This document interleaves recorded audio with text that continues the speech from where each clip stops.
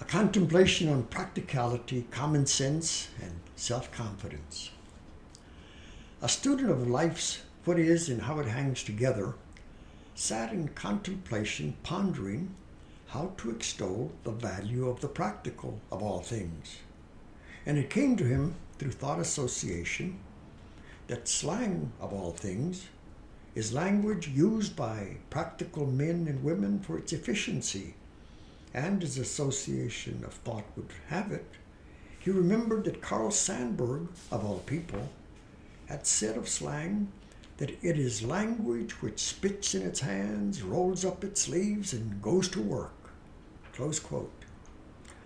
So too, he figured, following that lead, we could say that practicality is common sense, slipping on gloves and steel toe-tipped boots, and trudging you with confidence through hell and high water.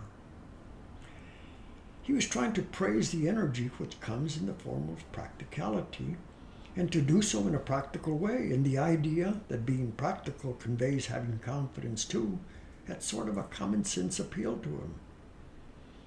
Practicality can so easily be characterized as vanilla mundane, and thus not be regarded for the power it generates.